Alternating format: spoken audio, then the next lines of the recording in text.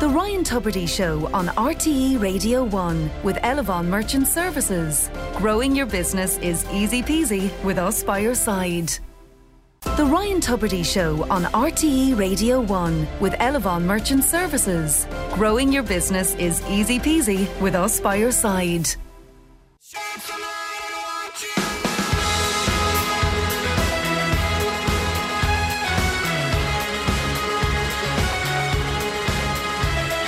Good morning all, this is Ryan Tubridy at 3 minutes past 9 this Tuesday morning, the 11th of January 2022, and we're here till 10 o'clock as we tend to be, and our text number is good to go on 51551. You can email ryan@rte.ie. Beautifully mild morning outside, no excuses now. If you fancy a walk, go for it. And I don't know if you've ever been in a house share situation or a flat share situation, and I'm not talking about just your own family, but obviously maybe when you're a bit younger, student times maybe, or maybe a bit older, and you just happen to be in a house share situation. And you get to the problem of the fridge. Now, the fridge is a territorial occupation situation, kind of like Berlin after the war. It gets divided up into shelves and corners and crevices and all sorts of parts that you take ownership of, you see. So what happened was, this is the story in one of the papers this morning, is that every time she got down to the fridge, overnight, one of her housemates was obviously eating her way through her clearly marked food.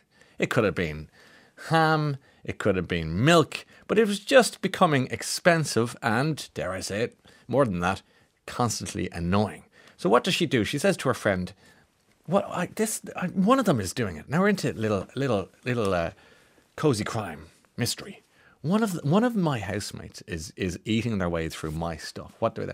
And this guy said to her, do you know what I did? Go on. I put a camera in the fridge and I caught my housemate doing it. So she said, brilliant. And she did. She put a camera in the fridge. She went to bed and the next day she got up, she reviewed the footage and found the housemate. Let's call her Kate, because she does for the purpose of this story. And she says, I always believed it was Kate because, one, she's awake late in the night time. I'm asleep then, and I tend to notice my stuff missing in the morning. And two, I've asked all of them about it, and the other girls both deny taking my stuff, but Kate gets all defensive and says I shouldn't accuse her when I have no proof. And then she got the proof. Now, when she confronted Kate with the evidence, then it became, but how dare you? How dare you film me taking food from the fridge? Now, who's right and who's wrong? It's a very modern conundrum, is it not? But she went on to say that it was Kate. Obviously, she was raiding the food every day. I confronted her because now I had proof. I showed her the footage. It said, "Don't do it again," and she should repay me. She went all double down. Give me the money back for all the milk. I want the 68p you owe me, because British, they have a propensity for this sort of. Anyway, she goes on to say she has since said that she'll never be able to. So Kate, the offender, the food thief, has said she'll never be able to feel safe in her own home again because she was recorded. And she's everyone's gone on her side. All the housemates are now gone on the side of the food thief. They've called her names I can't repeat on the radio. And even though they said you should have asked everyone first. And she said, well, that would have defeated the whole purpose. I said, none of this would have happened if Kate hadn't been stealing my food and lying about it. And now she's finds herself in a house that's very tense. And no one looks. I have to say, if I think somebody, that there's a bit of wrong on both sides, weirdly, I don't want to live with somebody who's going to put a camera in the fridge for the sake of half a pint of milk and a couple of slices of cheese. I think, but then again, you earned your money and you're paying. It's still one of those silly stories that catches the eye, but I kind of like it. As long as she sniffs the milk first, just to make sure it's okay, like we were saying the other day. Although then I read again today that these trendy alternatives to milk have become a multi-million pound industry. I mean, they've come into the fridge in my house. Not for me. I've tried putting oat milk once. I was stuck once. I'm very rarely stuck. I get slagged at home for my thing about milk. I like it really, really fresh. I like particular milk. I think it doesn't really matter what it is, but anyways, it's regular full fat milk. I don't want any heebie-jeebie stuff, right? Just classic old school. And in comes the oat milk and the almond milk and stuff. And one day I was caught short and I said, I'm going to have to use one of these things, whatever those things the girls like. So I put a bit of the oat milk into the I think it was a cup of tea. I like very strong tea at times. And tiny bit of milk anyway. Yeah, and no, it was rancid. I couldn't. That's not milk. As far as I'm concerned. I mean, maybe I'm of my time now at this stage and I'm past the ability to accept new forms of milk in my life. I'm not buying that new stuff. So what you say, by drinking substitutes, according to this piece today, based on oat or almond and following a meat-free diet. That's another element of this story. It says here that teenage girls in particular could be risking their health.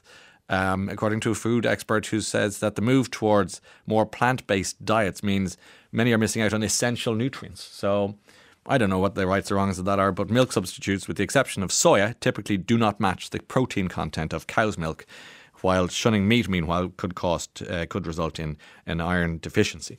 So that's just comments made in one piece this morning, as reported about from a professor called Ian Givens, in case you're wondering where the provenance of that story comes from.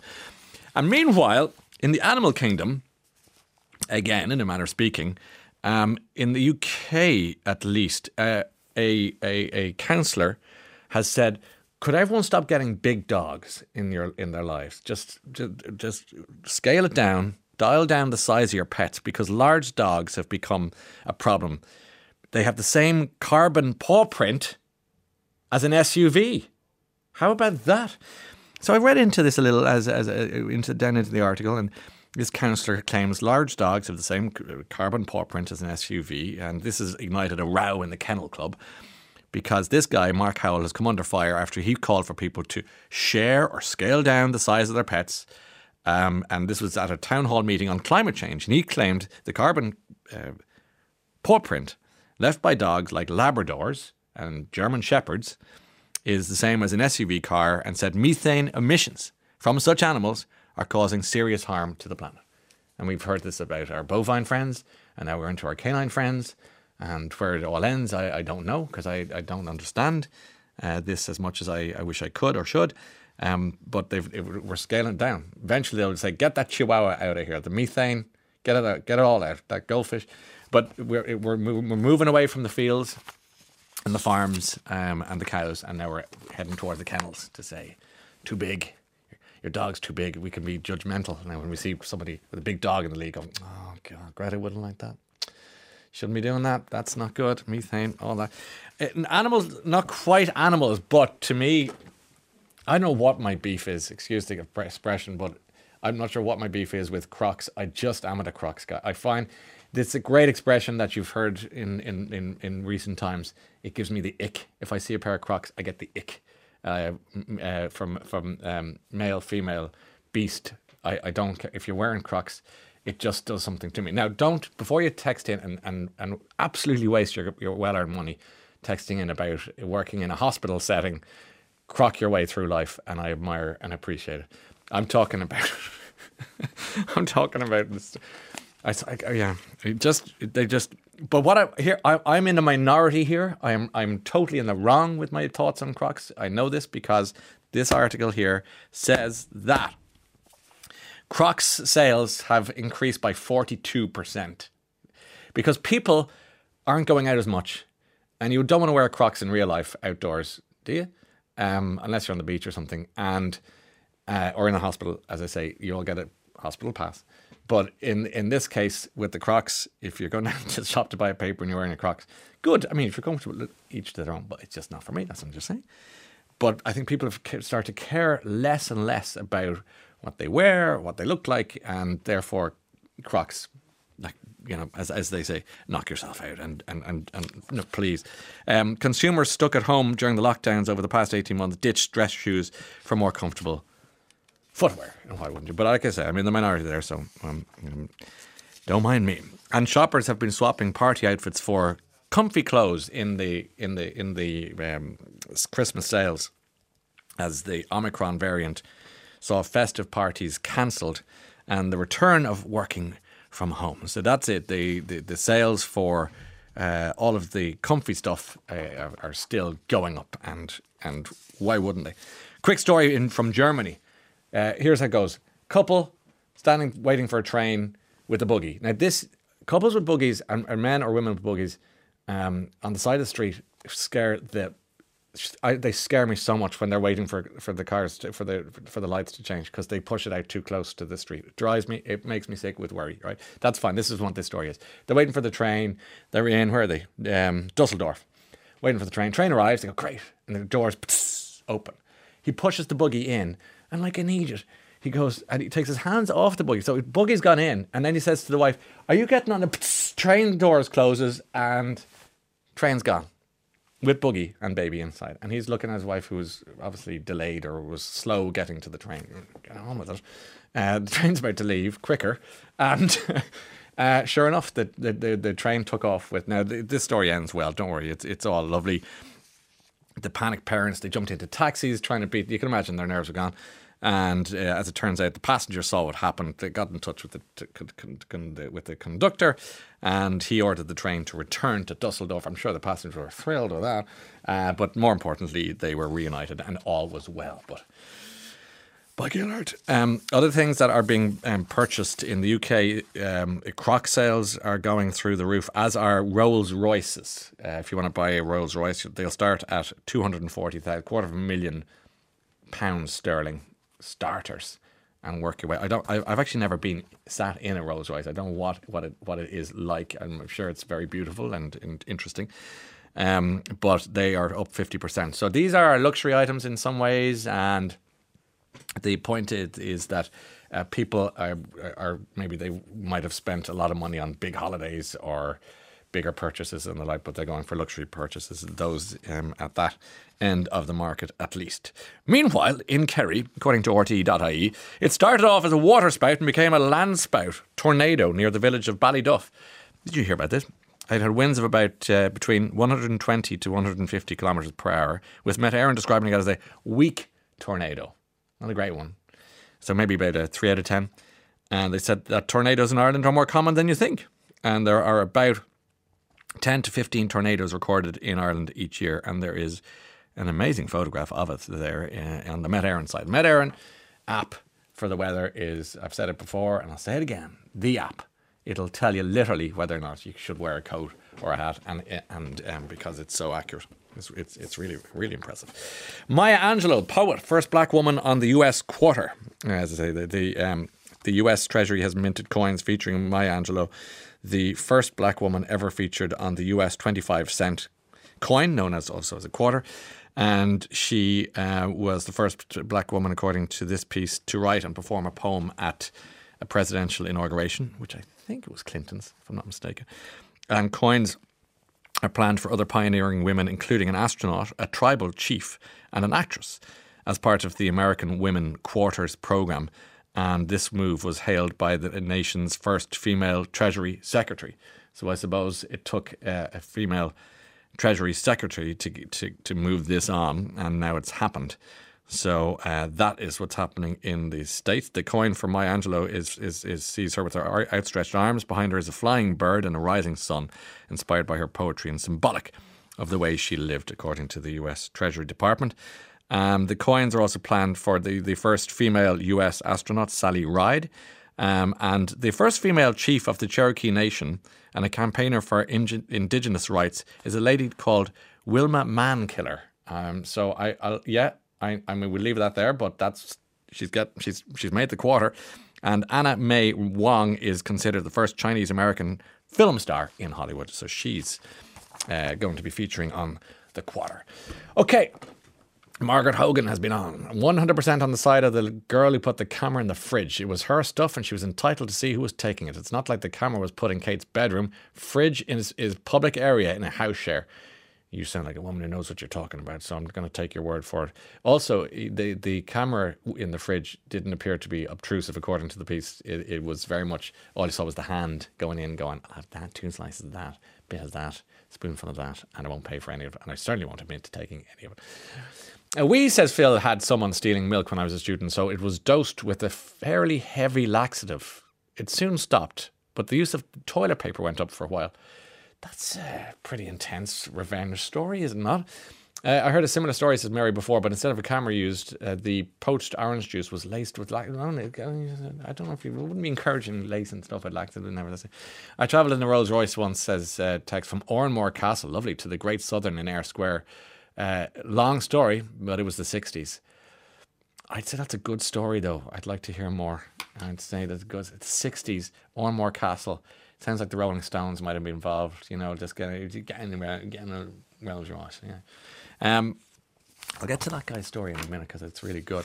And I just want to see this email from Caroline. Started Agatha Christie's The Murder of Roger Ackroyd, which I am nearly finished. Over the Christmas lull, I got distracted by Alan Cumming's Baggage, a riotous book. But with Christie, I'm not sure, says Caroline, I've seen the elements that make Ackroyd a classic Christie. But maybe it's a slow burn, but I have started, so I will finish. Yeah, and it's a short read, isn't it, Caroline? But I'm with you on that, and nearly finished it. So we're reading the same book at the same time. Oh my God, it's amazing. But I'm also reading another book by a new addition to Irish crime writing, Jill Perdue, called The Interview, which is really good. And I'll tell you about that again because it's not out till springtime. So I read a few preview copies of books. I just posted them up on Instagram this morning, actually.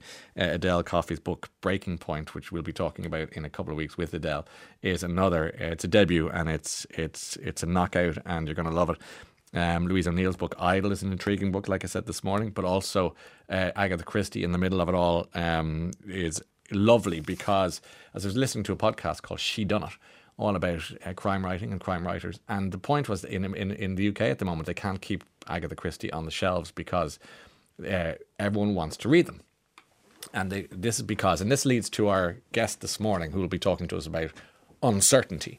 And the point that this bookseller was making in this particular podcast was that Agatha Christie and the likes, Dorothy Sayers and so on, all wrote these books in the 30s and 40s when there was great uncertainty. There was the war, there was post-war, there was there was a lot of bloodshed and horror, frankly. And suddenly these writers came along. I've just mentioned two women, but there was what they called at the time, and this is their expression, a surplus of women because so many men had been killed or sent off to the colonies to populate Australia and so on. Anyway, back to the story. All these crime books were being written, and what readers found was within the course of 250 pages, they got a puzzle, the fixing of the puzzle, a solution, and certainty. And that was it. And not too much bloodshed in those books. They didn't need it. It was assumed or implied. And that's why those books are now, in the middle of a pandemic, offering that little bit of certainty. And I certainly... Agatha Christie, who I never read before, I've read a heap of them over the last couple of months because maybe it is for certainty. Maybe that's why I love the Louise Penny books, the Garmash, because I know that there won't be too much horror in it and unpleasantness, and I'll have an answer. And sometimes that's what you need in life, is an answer to the questions. So that's something we're going to be talking about in a few minutes' time. Uncertainty in the world. 51551 is the text number. We're going to start with these chaps. BedX1. We're open for business. I'm the defector, and you're the farmer's daughter. You've been teasing us farm boys till we start talking about those rabbits, George. Oh, won't you tell us about those rabbits, George? I'm the defector. BedX1. You're on a roll, says Tony in Malaga. Milk, crocs, dogs, live and let live. First of all, the milk thing is not I'm just reporting the news and then reflecting some thoughts on those things. I love dogs. I love milk. Not a fan of crocs. And that's it. And also, Tony in Malaga, what part of that is fair? You're there. We're here. So it's easy for you to say live and let live with your cappuccino by the pool. Tony, he says, you remind me of my father. Sorry, Tony, I know. It's January. It's a plague. We're allowed to reflect on things in our own manner. Every time I hear BedX1's the text, I hear Talking Heads. We all do. They obviously were fans of that music, but I think that they have taken the best parts of it and they've made it their own. And great tune. We like it very much. Regarding Agatha Christie, yes, Jen. She's sold more books than any other writer in history. The only two books that sell more are Shakespeare and the Bible. I got this info from a TV documentary that I saw recently about her. Yeah, she's a fascinating woman. You're not that unusual, Ryan. I only like cow's milk and no crocs ever. Thanks, Anne. You and me both. Let's head for the gondola. In Venice. Were you ever in Venice before? I was there once. I tell you, my takeaway from Venice was the comment I always say if someone says, "What did you think of Venice?" It's as creepy as it is beautiful. That's probably because of it's a very creepy place, and it's probably because of Don't Look Now. That film got right under my skin and years ago, and it's hard to enjoy Venice after you've seen Donald Sutherland and Julie Christie and those odd ladies with their thing and their kind of weird juju going on, and the poor kid and the girl with the red coat, and then the creature. If you've seen it, you know exactly what I'm talking about. If you haven't, do watch it, but with a health warning. You'd need to be in your health now watching Don't Look Now, I think it's fair to say. Huge reaction to Crocs, huge reaction to Fridge Thief. But the Crocs stuff is just, I love them, I hate them. So there's not much there other than to, but if you have something, do let us know. 51551, the Fridge Thief. I lived in a house during a year working in the US, says Niamh, and my Irish housemate was dreadful for taking my food. What was worse was that I worked evening shift, so I'd have a bottle of wine and a bar of chocolate saved for when I get home at midnight. Good on you. And she'd have it eaten and then the wine gone. I had no way to get more, and it ruined our friendship. Don't mess with my wine or my chocolate, ever. I heard that 90% of people, says Ralph, who travel in a Rolls Royce never travel in any other car after that. The Rolls Royce is a hearse in these cases. Well, that's morbid, but kind of like it. And another from Disgusted of Royal Tunbridge Wells writes to say, I shared a bedsit with 11 guys. What? From Donegal in London, 1965. They only spoke Irish. I used to go around Highgate at 6 a.m. and steal milk, cheese and eggs, and we'd have a fry-up. One day a telegram came informing one of my friends that their father had died. Within an hour, they'd all gone to Donegal. I gathered up all their gear, the ghetto blasters, new clothes, and I brought the lot to a pawnbroker. I got £200 and took the second next boat to Dublin. Disgusted of Tunbridge Wells. It's an odd story. And one last one before we move on, from Angela Massey in Dublin 5. Could you wish my husband Joe Massey a very happy birthday? He's 90 today. Joe Massey is 90 today. Of course I could. And a happy birthday, Joe. So look, why not? Have a great day. If you head to the pub, you'll be home by 8:30. 51551 is the text number. Back shortly.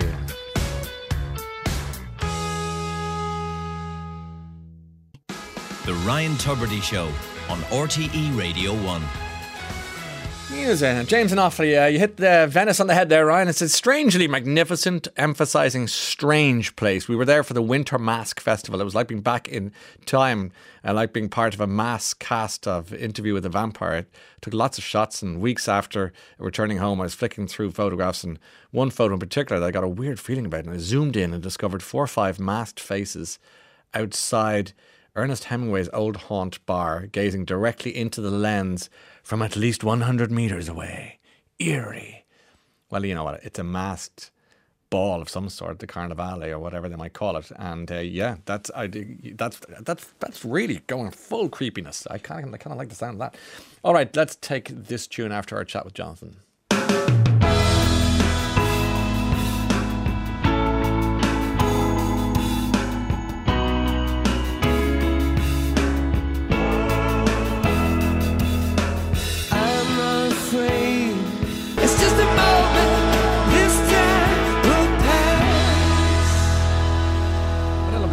Just a moment. This time will pass. I like that. For anyone who's in a spot of bother in their lives. Nice words. Okay, that's you too, obviously, and stuck in a moment you can't get out of. Back shortly.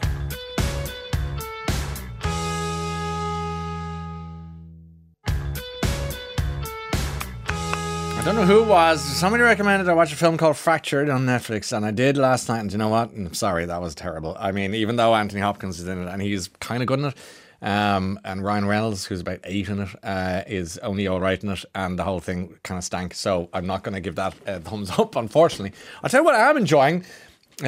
First Dates Ireland's back. Brilliant. Operation Transformation. Love it every time. Dancing with the Stars back. So a lot of homegrown stuff I'm really enjoying, because it's I can relate to it in a way you can't with the digital channels. It's got a bit more soul. So that's good. Okay. It sounds great to be in Malaga, says Frank. I'm in Amiria and it's raining. How's the weather in Dublin? I think you said earlier it's a lovely morning. It's a lovely morning. Oh, you're stuck in Spain. Oh, you're stuck in a country you can't get out of. We're here in Ireland, it's mild, it's probably going to be sunny, and the crocus and the daffodils are starting to peep through the earth, and you know, the sea looks beautiful if you're near the sea, and even a forest walk if you're somewhere in the Midlands, it's just beautiful to walk through. Maybe get a nice fresh ham and cheese sandwich, some cake, nice pot of tea, simple and you're in Spain. Oh, it's a pity. Stay tuned for Claire Byrne. See you tomorrow. The Ryan Tubridy Show. Listen back on the RTE Radio Player.